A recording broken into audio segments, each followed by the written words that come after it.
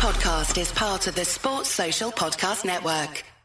It's Radio City Talk, it's the Anfield Wrap. I'm your host, John Gibbons, and I'm in for Neil Atkinson, who's dancing naked around the streets of Las Vegas. I am joined by Paul Senior, Jay McKenna, and Philippa Smallwood. This beautiful evening, it's been an absolutely gorgeous day. I've been watching the cricket in the sun, and it's been great, but I've come here to talk about football. And coming up in part two, we've got bit of talk from Laura Brown about the Empty Spaces cinema. Struggle with that there. Mark Sanderson coming up in part three to talk about Southampton, to give us the Southampton viewpoint, and then we'll be bringing it back to Liverpool. But before that, I've called this bit Anfield. I've called this part of the show Anfield because I want to talk about a couple of discussions around Anfield today. The first of which, well, there was a big headline, Jay, about developments to the Anfield Road, and then I'll see what they've actually said. This is Andy Hughes, who's the club's chief operating officer. Does he like you? Are you all right? Or? I don't think I've met Andy, so I might be on his good list for now. So we always said that we would complete the main stand and assess its success, that's difficult for me to say, before looking at any developments for Anfield Road. Anfield Road provides an opportunity to further develop our stadium in the future, and the club's position is that we're always going to start exploring that viability. And then he says, basically, now is the time when they're going to start exploring it. So what I want to know is, on a scale of Everton Stadium to one that actually exists, how likely how likely is this new Anfield Road expansion, and is it any more likely than it was yesterday before these comments? It's no more likely than it was yesterday. I actually thought, and I'm actually now doubting myself, I've watched the reaction to this on Twitter. I've been like, they've said this before, haven't they? Yeah, it's nothing new. Ian Ayres said this in other interviews. Like, he's told us it. We'll build the main stand. We'll see what happens, and then we'll look at the Anfield Road. And then they built the main stand and they opened that in the summer. And after a few months, everyone was like, "All right, you've seen what happened now. Like, can we have the Anfield Road?" And Ian Ayres then was like, "Oh, well, we've just got to see, and we've got planning permission still till next year." Now it turns out there's apparently planning permission till next year now. So now there's another year. They changed a couple of words in it or something, so you get an extension. Yeah, they put a full stop in somewhere, and it's like, edited the document. 3 years starts now, and it does seem really peculiar that they've said this today. Obviously we'd had some good news earlier in the week with the Dalglish thing, so it doesn't strike me as just saying a good news thing. It's almost as if like someone's needed to, I don't know, they've got like a press release quota or something to send out or something, because it doesn't tell us nothing. And I would have hoped and expected that they'd have been looking at the feasibility for this ever since they put in outline planning permission for it. Well, that's what confuses me, Philippa, because he said here, he goes on to say, Andy, who was Jay's mate, we will follow the same robust process for the Anfield Road as we did for the main stand. We are currently working on design, feasibility, cost, capacity and economic viability options. Once we've completed this comprehensive process and come to the conclusion, it'll be the right time to move forward with any development programme. It sounds like they're miles away. It does sound like they're miles away. I don't know if it's just one of them where they're saying, we haven't forgot about it, it's still ongoing, and, maybe just trying to put it out there that, don't get a bit stroppy about it, because we know we've had this stand open since last summer, but, it's still an ongoing process maybe. I also read something else, and I don't know if there's any quotes on this or not, about the cop. They're going to expand the cop in the corners. Aren't they putting some extra rows on something like 470 seats. They put in the upper Centenary. They're putting extra seats where the walkways are at the moment. It's because they're adding disability seats. So they're putting platforms in the corners, aren't they? So we're going to actually lose seats. So you're losing seats to put the disability platforms in, and I think people like in 109 are being moved and stuff like that. And they're putting some extra seats in to make up for that, because there's going to be quite a lot of people displaced, so they're filling in parts of the cop all in one go. But I don't think it's like dramatically affecting the atmosphere. I don't think, like, if I was number 1 to 500 on the season ticket waiting list, I wouldn't like be getting my hopes up thinking I'm in here. Don't think there's going to be a significant change for them. Yeah, I mean, it always needs bringing back to, Paul, which is that when they bought the club, one of the basic requirements and one of basic stipulations, and something that Martin Broughton said and repeated in his recent interview with the Echo with Anfield Extra, that one of the things was that they had to commit to a 60,000-seater stadium. So bearing that in mind, A, we shouldn't be getting all excited about the fact that the part of the way doing it, and B, you sort of feel they should be a little further down the line now to that basic agreement from the very first time they bought the club. I mean, how can I put it, with FSG, they sort of, because they're not like the previous what's the word, James? Incumbents. Yeah. That's the half six word. Yeah. Yeah. So yeah, because not like them, they sort of get off a little bit. I'm not how can I put it? I don't dislike them, and I could easily be convinced in replacing them. I think one thing they have done is they actually have built a stand. Where there's been so much talk all my match-going life about Liverpool expanding this ground. They have actually done it. It's a brilliant facility. And your earlier point where you're saying about the planning process and what they're doing, and I think that's just a natural thing. I think they had to see the return of the main stand and see what that sort of brings in, and let that run for a full season, whether the commercial facilities it's got, whether they can put a bar thing on or a function thing on a Friday night, and that actually gets uptake. So whether this stand in the Anfield Road is just a purely a general entry fan stand, or whether they actually put some commercial into it, I think that's probably what they've been waiting to see. Well, this is this provoked discussion today. I was saying on the internet and on the Anfield app subscribers group, people were talking about this, and some people, and I get this leveled at me. It's like, well, why are you so cynical? And it's like, well, because there's two reasons for that. One, you never really hear much from the club unless there's something they want to say. Not at a time, fans could be asking questions, phone-ins, podcasts, loads of people concerned about stuff, and then the club won't say nothing. And then when they want to say something, they will. And then it doesn't really tell you much. The second bit of it, though, is that we sat in, go back to the ticketing discussions, we sat in rooms with them where they were trying to justify the original prices they wanted to charge in the main stand, and their offer to us was, but when we build the Anfield Road, there'll be an opportunity.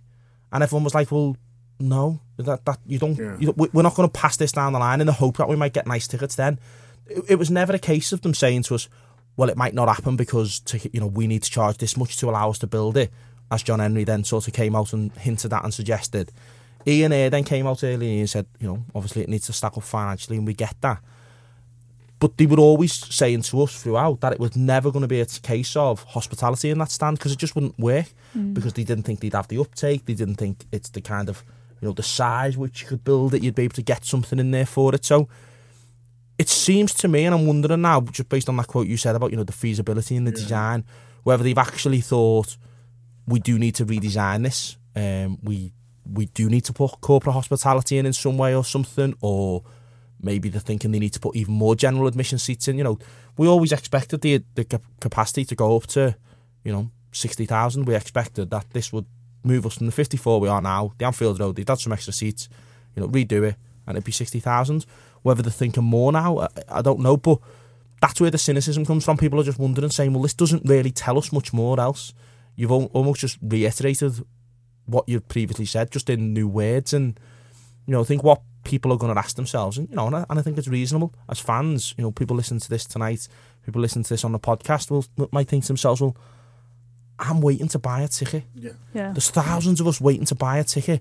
Build it bigger and we'll buy a ticket, and that'll pay for it. And people will just begin to question, well, what needs to stack up? The main stand's going to be paid for in 5 to 6 years. Yeah. What needs to stack up if this loan takes a bit longer to pay off, and we just pay it off through the season ticket sales? Well, fine, because in 5-6 years you're going to have the £20 million from the new stand. So I think that's where it comes from. And anyone listening to it, I think it's just I'd be curious to know what they think on it. But it doesn't really answer anything. This does it? It doesn't make us think, oh, now they are thinking of it, because they've already said this. So it just leaves you wondering again. Yeah, what is the point? Something they definitely are doing this summer, Philippa, is we're getting a completely new pitch. Yep. So that's quite exciting. Coupled, I'm reading here from Christine Walsh's article in the Echo, coupled with the state-of-the-art drainage and irrigation system, it will be the most advanced Deso Grassmaster service. That sounds like some graffiti and Bootle, that. Deso the Grassmaster.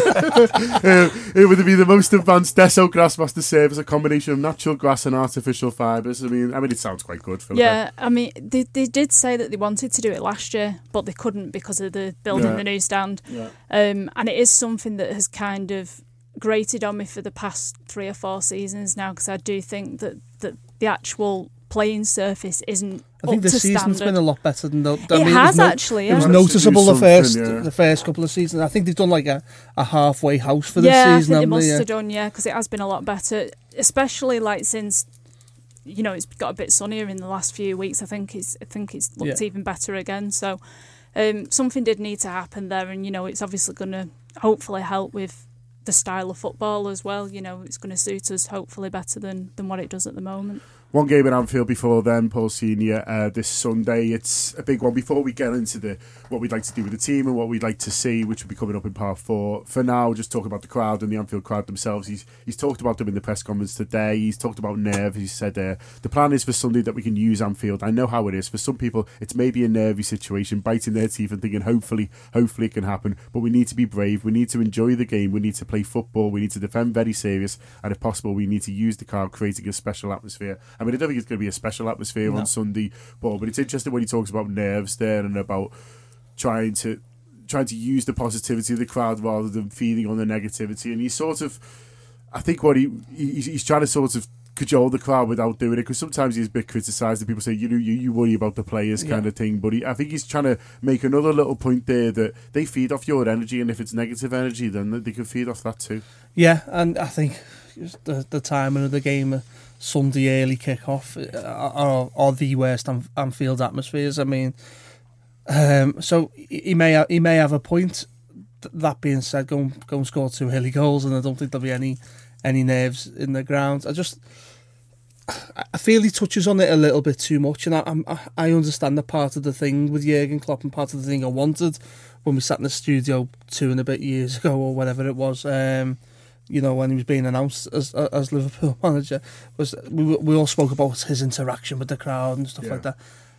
There's only for my mind, there's only so much, and I'm sure he's trying to cheat a little bit by trying to get every form of competitive advantage he possibly can, whether that's a scary stadium the way Stoke used to be and Palace under Pulis and that sort of thing, where you used to feel intimidated by going to a ground. I understand he gets that, but for me, I think it's just becoming it's starting to grind on me a little bit, and there's absolutely no reason for it to grind on me, but I just don't think it needs mentioning that quite as much. I mean, for me, it's a negative. He's basically highlighting something that potentially goes wrong with the club, and this is, for me, I'm proud of some of the Anfield nights I've been at, and I understand what I contradicted myself a couple of moments ago by going, Sunday afternoons are a bit grim, but how can I put it? I think the Anfield atmosphere, especially this season, has been a lot better. So I don't really think it needs bringing up every press conference. He gets asked about it, doesn't it, Jay? And if he gets asked about something, he's going to talk about it. I think I agree with Paul because sometimes a little bit, because sometimes I'm like, I did it a bit Jürgen, but then also if he keeps getting asked about it, he's going to talk about it, and if he can maybe change a few minds, and I think that's what he's done since he started, just tried to change mindsets a little bit at a time, and I think people maybe sometimes need to be reminded, myself included, that if you're groaning and stuff, it does kind of get through. Yeah, I agree with him on this one. I've had this when you see him turning around trying to cheer the crowd up, I'm like, mate, they've paid £45 to watch that, and Dejan Lovren's just like tried to edit about 3 feet off the floor. I'd be fuming at that, mate. And I think he gets it wrong there, but on this one, I think he is right in it's the nervousness from the crowd at times, shouting at them to do things that you're like, mate, I've seen you play footy, you can't even do that. You can't even do, you can't even pass the ball, and you're screaming at him to because he hasn't just played a 70-yard pass to someone. That our crowd almost gets too anxious too quickly now, and I think it's because we've seen how we can play, because you don't know what Liverpool's going to turn up, and Southampton's one of them games you don't know what Liverpool's going to turn up. If we were playing Man United on Sunday, he wouldn't need to say this, because the fans would turn up thinking, right, I've got to do X, Y, Z. But we played Southampton and you'd be like, I don't know if these are going to turn up and just think it's going to be nice and easy, or they're going to turn up full of confidence and be terrible. Everyone's wondering it, but our crowd do it. Mignolet gets, he comes for the cross. It's like, mate, that's what he's paid to do, He's done this a fair bit, and I know he might be a bit dodgy at times, but give him a chance. So I think he's right on this occasion. I just think, I think like Paul says, though, he's got to set a fine line to not just keep mentioning it, because otherwise I think people will just get tired of it. Yeah, fine line indeed, but at the moment, obviously, he's got all our support. We're going to take a quick break now, but coming back after this is Laura Brown on the Empty Spaces Cinema. You didn't see that coming, did you? Oh, hello there. This is an awkward situation, isn't it, really? This is Neil, who's currently away, and John, you are presenting this show. Oh, I'm doing a great job, even if I do say so myself. You've been fantastic from start to finish. I'll tell you what. You've got nothing wrong so far. They won't have your back. Honestly, you can't argue with the facts, as I always say. And we're talking to Laura Brown about the Empty Spaces project that she's working on, John. And we'll let Laura give us a pressy for the listeners. Ian Salmon's in as well. How's Future Ian? You all right? Future Ian's great. I'm kind of slightly phased by the whole. I don't know which timeline we're talking to each other from at the moment. Ian, never writing on the Linear Play, mate. You'll have no chance. No. Laura, the Empty Spaces project. Yes. Tell us about it then. Okay, so Empty Spaces started as a drunken conversation between me and my husband. Sounds like the Anfield rap. The best ideas always start over a bottle of wine. And we had been involved with Liverpool Small Cinema, which is obviously now past tense, as was Liverpool Small Cinema. And that was the cinema that Love built, and it was a redoc project, and the rake was built and everything was put together. And my other half, Chris Brown, had done the Cheap Thrills night. And one of the things that we were really interested about is how you can use empty spaces across the city, wherever you kind of like, and turn them into a cinema. And all you need is a screen, a projector, a desire to do random things and have no sleep and have no free time, and just build cinema spaces. And that's sort of where it came from. Where it came from, and also what you've done, which is, it's worth pointing out. This is it's something which has now become a programme of events. You actually have something that's beginning to look like a little bit of a programme of screenings. Yeah, so what happened was the guys from Architectural Emporium, who have done some work in Anfield, they've been part of Home Baked and all that kind of thing, they got hold of the Handyman supermarket on Smithdown Road and got in touch with Redoc, who'd been behind the small cinema, and went, do you want to come and do a cinema at this rather weird space? And we said, Redoc said, well, we can't do it, but I know a guy who can. And we were just sort of in that sort of fledgling bit with Empty Spaces, where we just sort of registered a website and thought this will be a good idea to have at some point in the future. And then kind of said, yeah, all right, we'll start programming some films. So got into the supermarket, which used to be a DIY shop, and thought we can do something a bit strange, something a bit horror based. It's 30 years since With Nail and I, so we thought we'll put With Nail and I on for the Saturday night, which sold out almost straight away. Put something for the kids on the Sunday afternoon, so I put in Wreck-It Ralph on, and then the Sunday night is Hound of the Baskervilles. So it's the Hammer and Nail Film Festival, because as everyone knows, it used to be a DIY shop. Fantastic. Very good indeed. I like the cheapness of the pun. I think that gives us something to work with, most definitely. So that's what's coming up this weekend. You've got With a Nail and I, which has sold out, so we shouldn't even bother talking about it really. But it shows that people want this sort of thing quite close to them. I think it's quite an interesting, in general, sort of conversation around where we place our culture in the city. Is that so we are very city centre orientated, and that's great for me. I live in the city centre, but lots and lots and lots. In fact, not most of the people, in fact, don't. And at times, I think that inside the city's inner walls, almost, Laura struggles to get outside the city and go to the people. It expects everyone to constantly come to them. I think that's really true, and obviously the Handyman supermarket used to be a cinema. It opened in about 1911, and it was the Sefton Park Picture Dome. And it was a sort of when there was a cinema on every corner. Exactly. Honestly. And, Terence Davis always says you could never walk a mile in Liverpool without falling over a cinema. Yeah. And I think that sense of culture of having, film everywhere you go, like a pub, makes it really different, and it's you experience it in a really different way, and you can do different things. I think there's a generation of people that think all cinema is a ticket that's 15 quid, and you watch it with 400 people, and everyone's throwing blue juice around the room and jacked up on sugar. Do you know what I mean? And it's this blue juice sounds great. Have you never seen this? It's amazing. It's like Yards, and the same sort of shape as a bottle of Yards, but it's just sugar. Wow. Is it slightly frozen sugar? I think possibly it is. I've never tried it myself. I've just seen the impact. We shouldn't be talking it down, Laura, at this stage. No. It's funny when you go to Wilton Cinema, though, and at the start they show all the cinemas that have closed, and it's meant to be sad that it is, but you do think, yeah, that was too many. Absolutely tons. That was never sustainable. But it is good that this stuff's going on there again now. And I think in terms of not just outside the city, I know they put you trying to make deal, but in terms of, I think generally if someone's in an unusual space, I think people are more likely to go because they just want a bit of a nosy around. And I think it could be become more part of us becoming more civic and then going, do you know what, it's really nice in here, I wouldn't have expected. And I think everyone thinks everything that's closed is a ruin, and actually with a bit of kind of TLC something can kind of be quite nice again. I think so, and I think it's the sense as well of, developers often struggle with what they're going to put on the ground floor of spaces, and I think if you say to someone, well, do something pop-up, do something a bit different, it's what that thing, a lot of the time people compare cities outside of London in the UK, and they kind of say, the difference that London has is that stuff happens all over the city, and it's a massive place. But in Liverpool and in Leeds and in Manchester, the easiest place to get to in all of those cities is the centre of the city.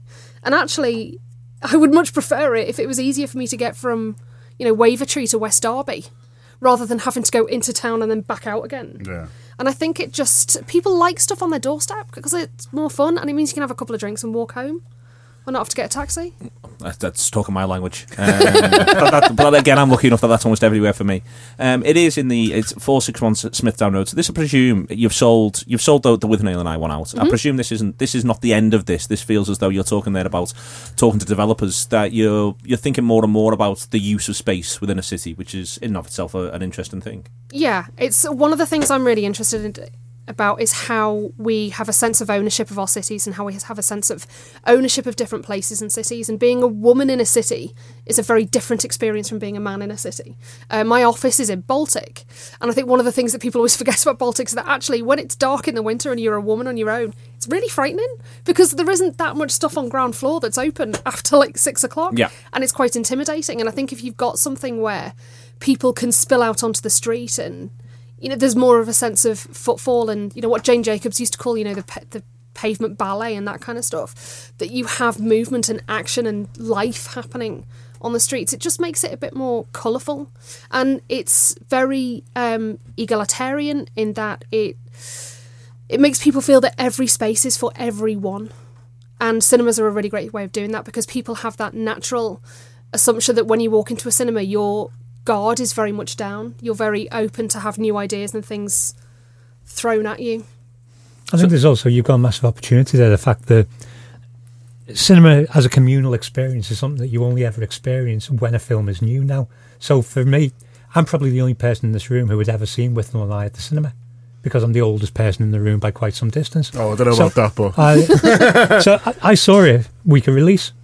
And there weren't very many people who were, so it's been a DVD film, it's been a VHS film.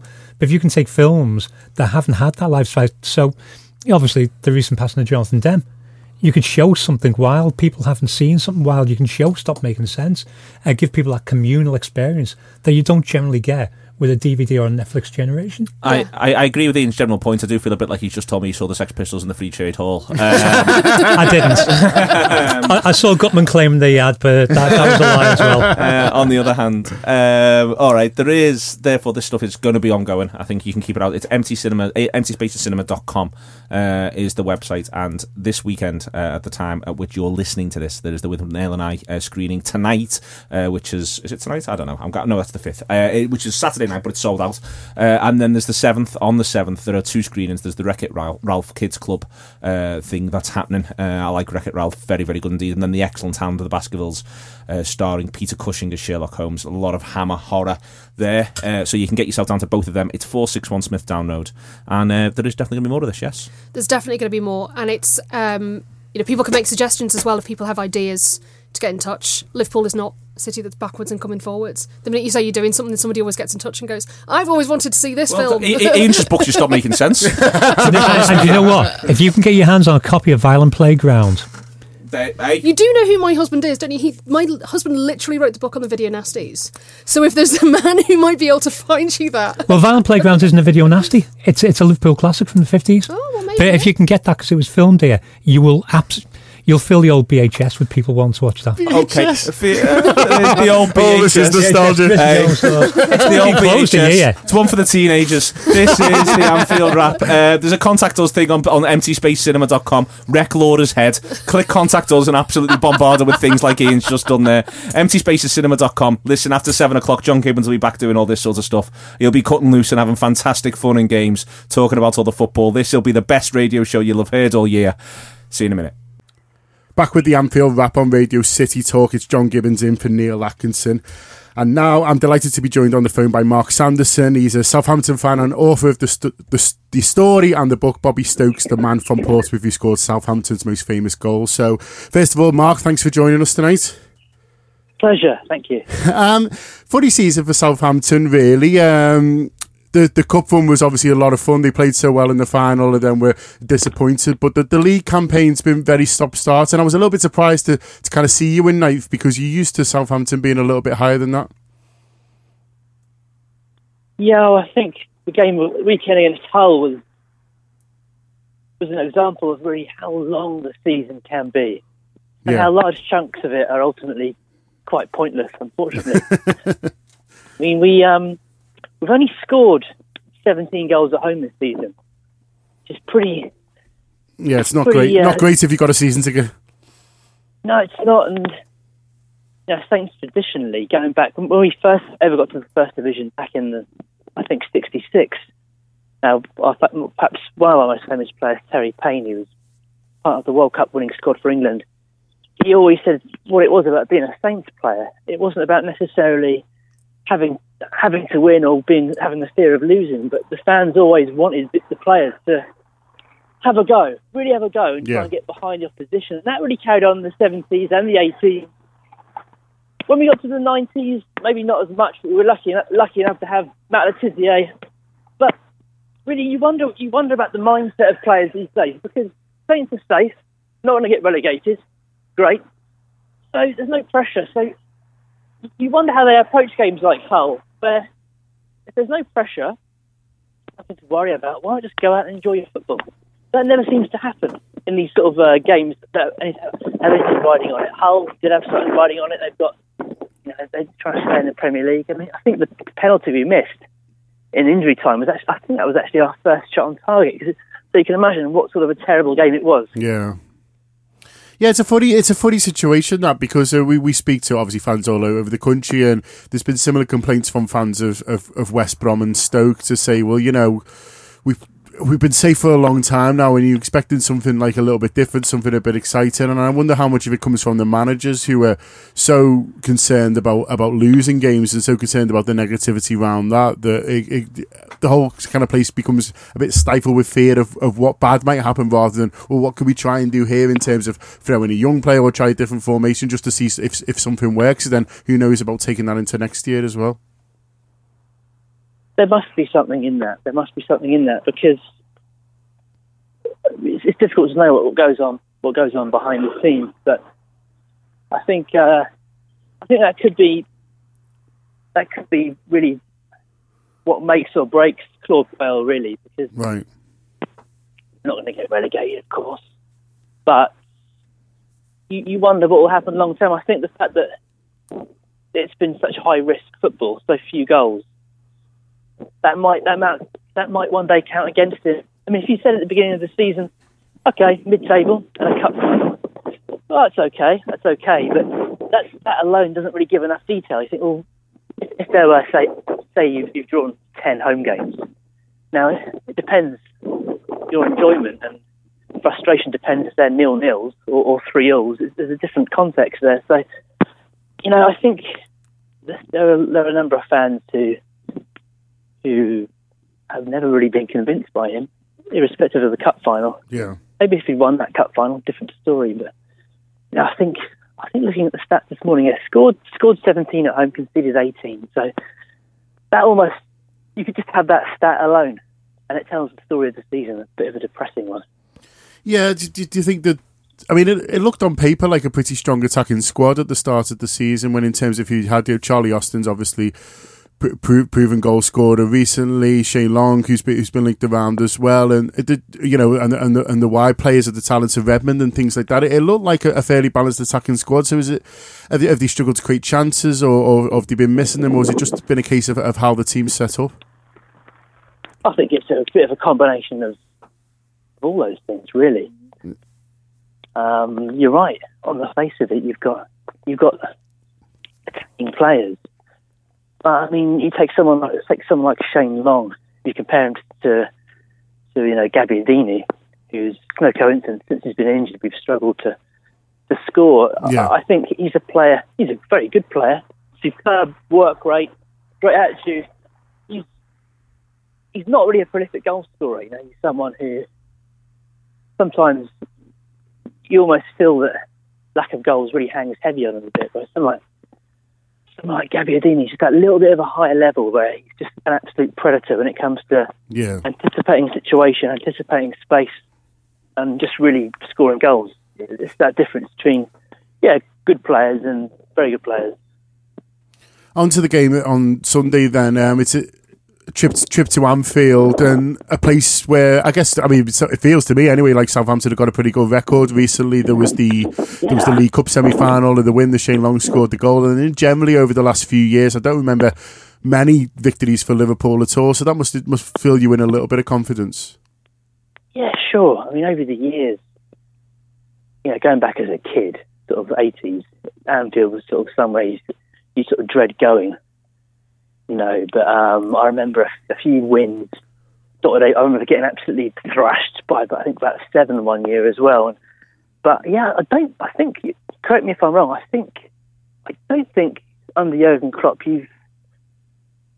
No, we haven't managed this season. Yeah, no. And last season was 1-1, and Manny scored obviously, and then it feels like there's a few of them. There's the one that Southampton won. Yeah, they're meaningless stats really, because the semi-final win at Anfield just seems like such a long time ago. I mean, it's very exciting.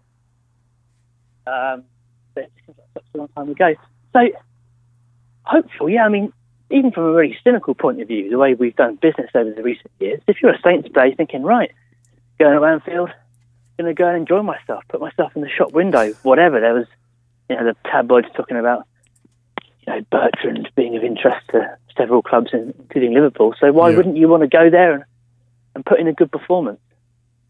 And Van Dijk's another one who's been linked away as well. Is it? I mean, it must be frustrating, first of all, from a Southampton fan point of view, that it comes to every May and your best players are getting linked away. I mean, it must feel like a kind of Groundhog Day, really. It does. I suppose it's the same for Liverpool, though. I mean, it was not unfortunately, the difference is your players are going to this, people like Suarez, who's the difference between maybe winning the title or not, are going to people like Barcelona, whereas our guys are going to. It is frustrating. I suppose it depends. You have to go back to why do you support your club. I mean, it was a bit disappointing.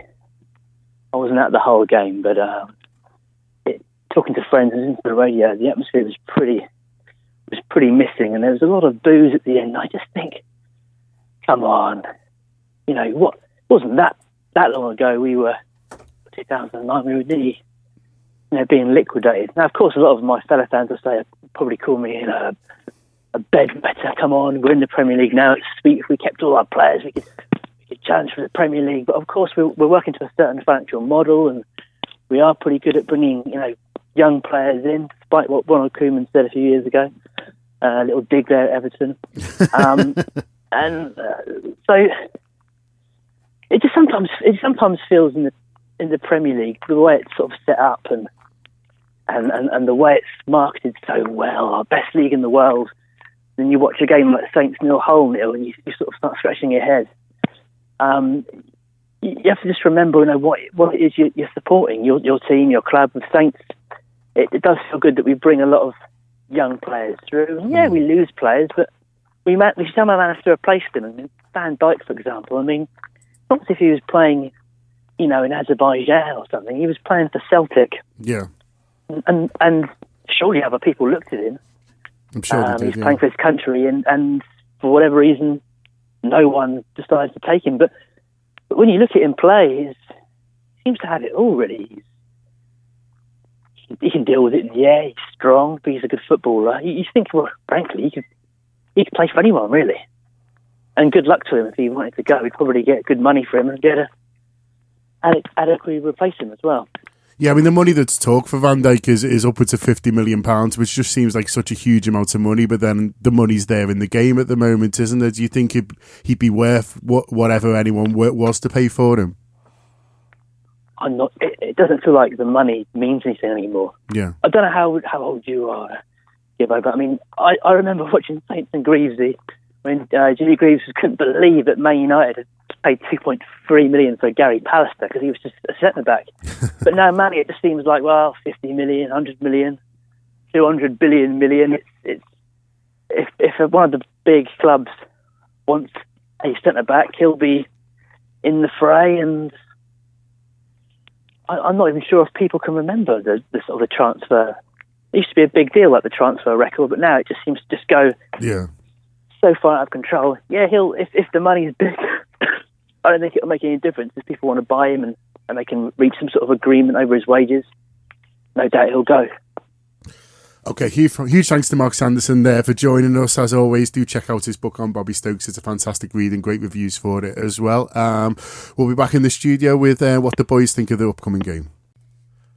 Back in the room with the guys, Philippa Smallwood, Jay McKenna and Paul Senior. I'm John Gibbons, your host of the Anfield Wrap here on Radio City Talk. And looking ahead purely now to Sunday's game and what we want to see Liverpool doing, Philippa. And just on the injuries, first of all, doesn't seem to be anything new, which is good. He said Phil Coutinho's walking like John Achterberg, which is always quite a good line, but looking to be out. He says he's spoken to Sturridge and they're going to try their best. And it seems to be a real togetherness in the squad now, and that they've realised that, you know, we're 3 games to go and you've just got to get your body out there. And I like that. I like that desire that they're collectively showing. You know, people might have niggles, they might not be 100%, but they realise there's only so many guys who can do it for Liverpool, so we need to rely on each other. Yeah, definitely. I think when we played the other week and Matip and Lucas hadn't trained all week, I don't think, and they stepped up to the plate. And, you know, I think I read something as well that Sturridge, you know, he's not in full training at the moment, but he's willing to put himself out there and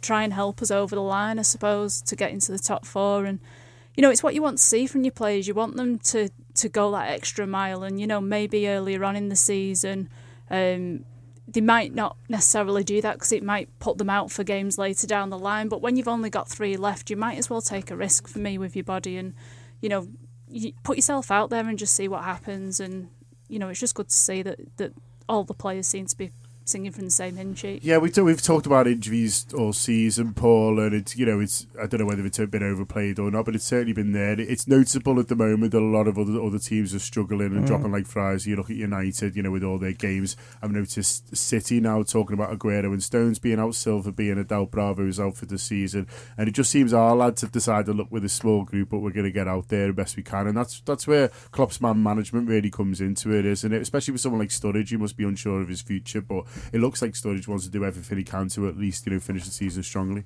Yeah, that's a nice way of looking at it, actually. After, you know, when you mention injuries, you only sort of think the negative side of it, but yeah, that's a nice way of looking at it. I think for me, there's a wider issue around this as well, and it's one that you've got to consider with the recruitment for the summer, where you think, okay, well, we've had what is a relatively small season, only a domestic season this season. If you were going to add another, I think United played 20-25 games more than us this year, which is the ambition, you know, because they're literally competing on every front, and that's how. I mean, last season Liverpool did it to an extent, so it's a similar sort of season, is it? You know, League Cup final, Europa League final. So I think that's got to be a consideration. But as you said, this season, you know, you've got to deal with the sort of the hand you're dealt. We've been quite unfortunate, especially at the times of the injuries we've had. Yeah. But we seem to be just getting a little, how can I put it? It's like a dribble of fresh legs coming back with Lallana just dropping in, and Sturridge maybe an option off the bench. It's helping, even if you just can give Sturridge 20 and keep Origi fresh, or Firmino fresh or something if the game's done. That's all going to help in these next couple of games. Got a good 70 out of Lallana, didn't we, on Monday night, Jay? I was obviously didn't want to use him that much, but I was surprised how sharp he looked in terms of knitting the play, his use of the ball. He's going to be a real asset in this last 3 games. He will, and as much as he's been injured, and you know, you're concerned about whether they will do themselves an injury, he's got fresh legs then. He's got fresh legs for the next few games, and that gives you an opportunity, you know, that you can make, you know, significant changes to your starting 11. You know, you can push him if he start. You can drop back into midfield if we felt we needed to take someone off for a rest, or someone got injured or got a knock. You can play up top. You know, it gives us options there, and it's really good because, you know, Coutinho's got a dead leg. You know, Coutinho thinks to himself halfway through the game on, you know, Sunday, listen, this dead leg's come back a bit here, or he gets another knock. you don't want to risk him. You can put him on the line, but you might say to him, right, we'll take you off now, and we've still got Lallana. You're not thinking to yourself, right, who's the creative option, who's going to make something happen for us here, and Lallana gives you a lot of energy as well. We've lost some of that without Mane, but Lallana comes back in there, he doesn't stop running. That changes the dynamics of the team for me, and it lets other players maybe, just try and do something nice. They're not having to think of working hard to get the ball back or chasing back into midfield. They can go and try and do something nice, it frees up. Maybe an Emre Can, maybe the reason Can's so far forward for the Watford goal is because, he's got other players working hard alongside him, who are chasing balls down, who are getting back. He's confident someone else can get back for me here as well if I am caught out of position. So, I think it's a good thing for us. The only thing we've got to think of, though, is, and I get the point about not risking players, is if it wasn't to happen. If we win on Sunday and, players did get a knock or something, or they injured themselves, that wouldn't be so bad, because I think we'd dent other people's confidence. It's if we don't turn up quite in Southampton and a couple of players get injured, everyone, said about Klopp thinking people are nervous there, everyone will be nervous for the last two, thinking to themselves, like, where are we going to get a goal from, who's going to do X or Y or Z. If Coutinho got another knock, if Lallana pulled up injured, people would be concerned, and we just put a load of pressure on ourselves. That probably doesn't need to be there. What we'd do is, I don't think anyone else would beat us to it. We'd lose it ourselves through pressure and nervousness, really. I'm going to be more positive than Jay was there, Philip. And he really started positive and then went into downward spiral. But nervous. These nerves, yeah. But I liked what he said about Lallana's energy and what that can bring to a team, because I think we'd all like to see that Liverpool start brightly on Sunday, and Liverpool to start with the tempo, and Liverpool to look like, they're at it today. And I think Lallana can bring you that. He can lead by example in terms of his pressing. He can also dictate the tempo with his play. If he plays in midfield, he's automatically looking to get forward and an extra man in the box, and so he can be that impetus, can't it, that what we've been maybe lacking a bit over the last few weeks. Yeah, I think it was noticeable when he came on, just his quick feet.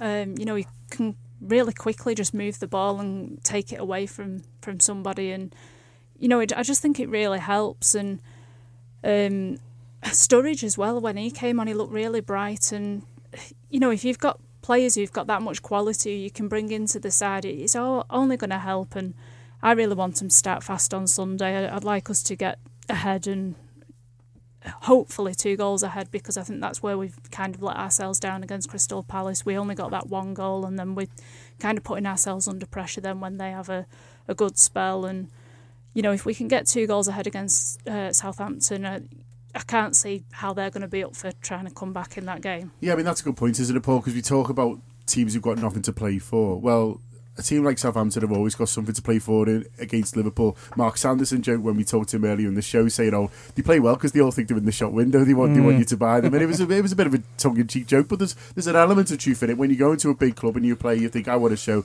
So they've always got something to play for, but that kind of starts to disappear when you're 2-0 down and you don't have to worry about league form. Yeah, Neil made a similar point about Watford as well, but I actually didn't see it from them. No. I thought they were really up for it.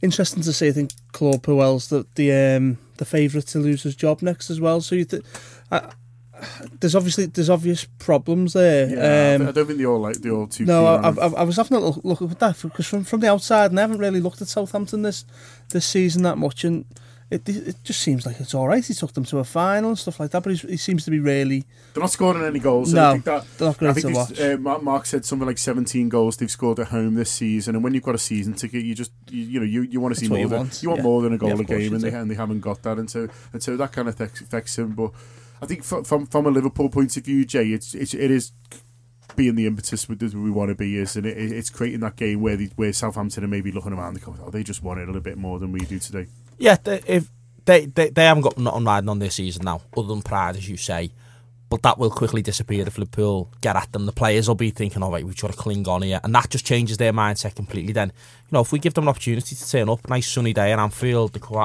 crowd's a bit quiet because it's an early kick-off. They might be thinking, we'll start getting footy here, see what happens, and they get a chance or two, and they might think, we're buoyed here. We'll put ourselves in the shop window. We'll try and score a couple of goals, finish the season on a high. That kind of thing. I think Liverpool have got to come out and say, no, you know what, we want this. This is vital to us. This is our game, and we're going to do all we can to take. And I think if we start, that fast, 20, 25 minutes, Southampton might just wilt. We'll get a goal, they'll wilt, and it'll be almost a procession game. Then Liverpool will be able to see it out. The danger is if we do just turn up nervous. Even the players, I know he's saying this about the thing. I'm actually wondering if Klopp's saying some of this because he's aware the players are a bit nervous and a bit touchy, because it is so important. I think the players, if the fans are thinking we need to win the Champions League, you can only imagine what it's like for some of those players who want to be in it. So close to it last season with the Europa so League close, as well. but also because some of them are so good. Coutinho and Firmino deserve to be in it. You want to see the club progressing. You want to feel like the club's going forward. There'll be a question maybe amongst some of the clubs, or some of these players going to be looking for something else if we don't get into it. It's hard to get in. There's a top 6 now, essentially. So there's no guarantee year on year. You want to get into it, get that money, boost the players, bring some new players in. So, maybe there's some nervousness in the club, and hopefully, that nervous energy will transmit into a fast 20-25 minute start, not a, let's all turn up and do it and hope for the best kind of thing. So, are we all still starting Adam Lallana?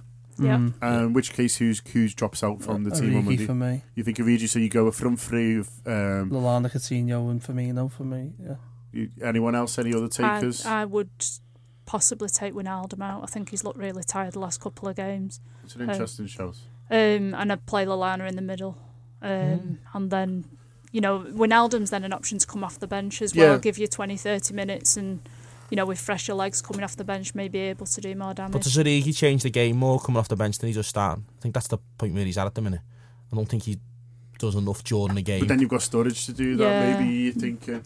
Mine's purely driven by getting Firmino central again. I don't think we're seeing the best of it.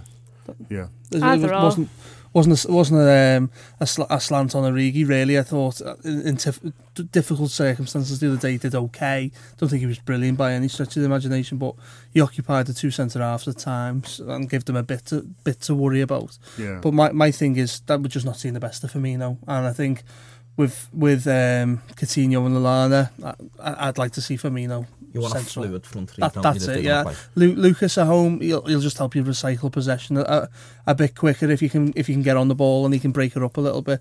Just play Chan a bit further forward, and I think Wijnaldum, Chan, and the front three that I've just spoke about. I think that'll probably be enough. I mean, they're all good players, Jay, and it's nice to have good options, and those ones we've talked about there, you can make an argument for it. We haven't even talked about Daniel Sturridge starting. He probably won't, but he looked sharp when he came on the other day, and it's nice to have these options now we're talking about, rather than a few weeks ago where it seemed like, well, which 11 can stand up. Yeah, no, absolutely. And you're looking at the bench now and you'll think to yourself, based on that, you'll have Sturridge and Origi on the bench there alone. Woodburn will probably drop out off the bench, you'd imagine. Have a couple of midfielders, and that's a good thing for us to have. Yeah. That's a good place for us to be, to think, well, you know what, if it's not going quite well, you can bring on Origi, you can change it completely. You can put Origi wide, you can put him through the middle if Firmino gets knocked, gives you choices there. I think we're getting some way back towards a strong 11, certainly a very strong front 6. I think where people are thinking to themselves, you know what, Liverpool are a threat for anyone. You're looking at that team, them players, to think you can easily see them beating Southampton 3-0. That's a good thing for us to be back at that point, particularly now, as you say, so close where we're needing results, but also we're only a few games to go, and the players are thinking, all right, Sam, we've got something to play for here. 3 games, let's go out, get the results. We're all fresh, we're all fit enough. We can do this. I think if you did that, if Origi does drop out, you're only Mane and Henderson away from what I'd say is his first 11 there, aren't you? Yeah. So I think with Klopp, I think he's more interested in just getting the lads on the pitch, even if it's having to put like what you'd say is a square peg in a round hole a little bit. As long as they're his first choice 9, 10, 11 lads, I think he'll do what he can to get them on, even if it's Lallana right rather than central. I always get the sense, and I never quite get the idea of people saying, oh, he's got a bit of a knock, we're not sure where he'll go, bring him, put him on the bench and bring him on. It's like, no, we'll start him, see if you get 45 minutes out of him. 60, So you get 60. If you were thinking, hang on, Lallana looks tired here, he's not, we've had a busy first 45, he looks tired, give him 10 minutes of second half, we'll bring Origi on, we'll change it around. And also, as much as saying Origi done nothing wrong, you want a player to do something for you. I don't want them to do nothing wrong, I want them to do something for you. And I want a threat, I want a goal, I want someone to do something, and that's where Origi's been a bit lacking. I don't know if it's a confidence thing for him. So it's like, well, all right, Lallana's come in, he's done well. Give him a go, see if he offers something. And if he doesn't, Origi comes off the bench, takes his place, and Lallana's got to earn it back for the week after. So I think there's that there, you want those players who you think, right, who's got the most chance of causing a direct threat. And I think, not through necessarily doing anything wrong, just not actually probably doing enough. Origi probably miss out for me. Philip, are Liverpool going to win? Yeah. We got a score for me? 2-0. Jay McKenna? 3-0. Paul Senior? I think it's going to be tough. 1-0. Oh, full house there. I'll go for 4-0 then. So it's 0-0. Listen, huge thanks to Laura Brown and Mark Sanderson who joined us earlier in the show, and of course to Philippa Smallwood, Jay McKenna and Paul Senior in the studio. I've been John Gibbons and this has been the Anfield Wrap on Radio City Talk. Sports Social Podcast Network.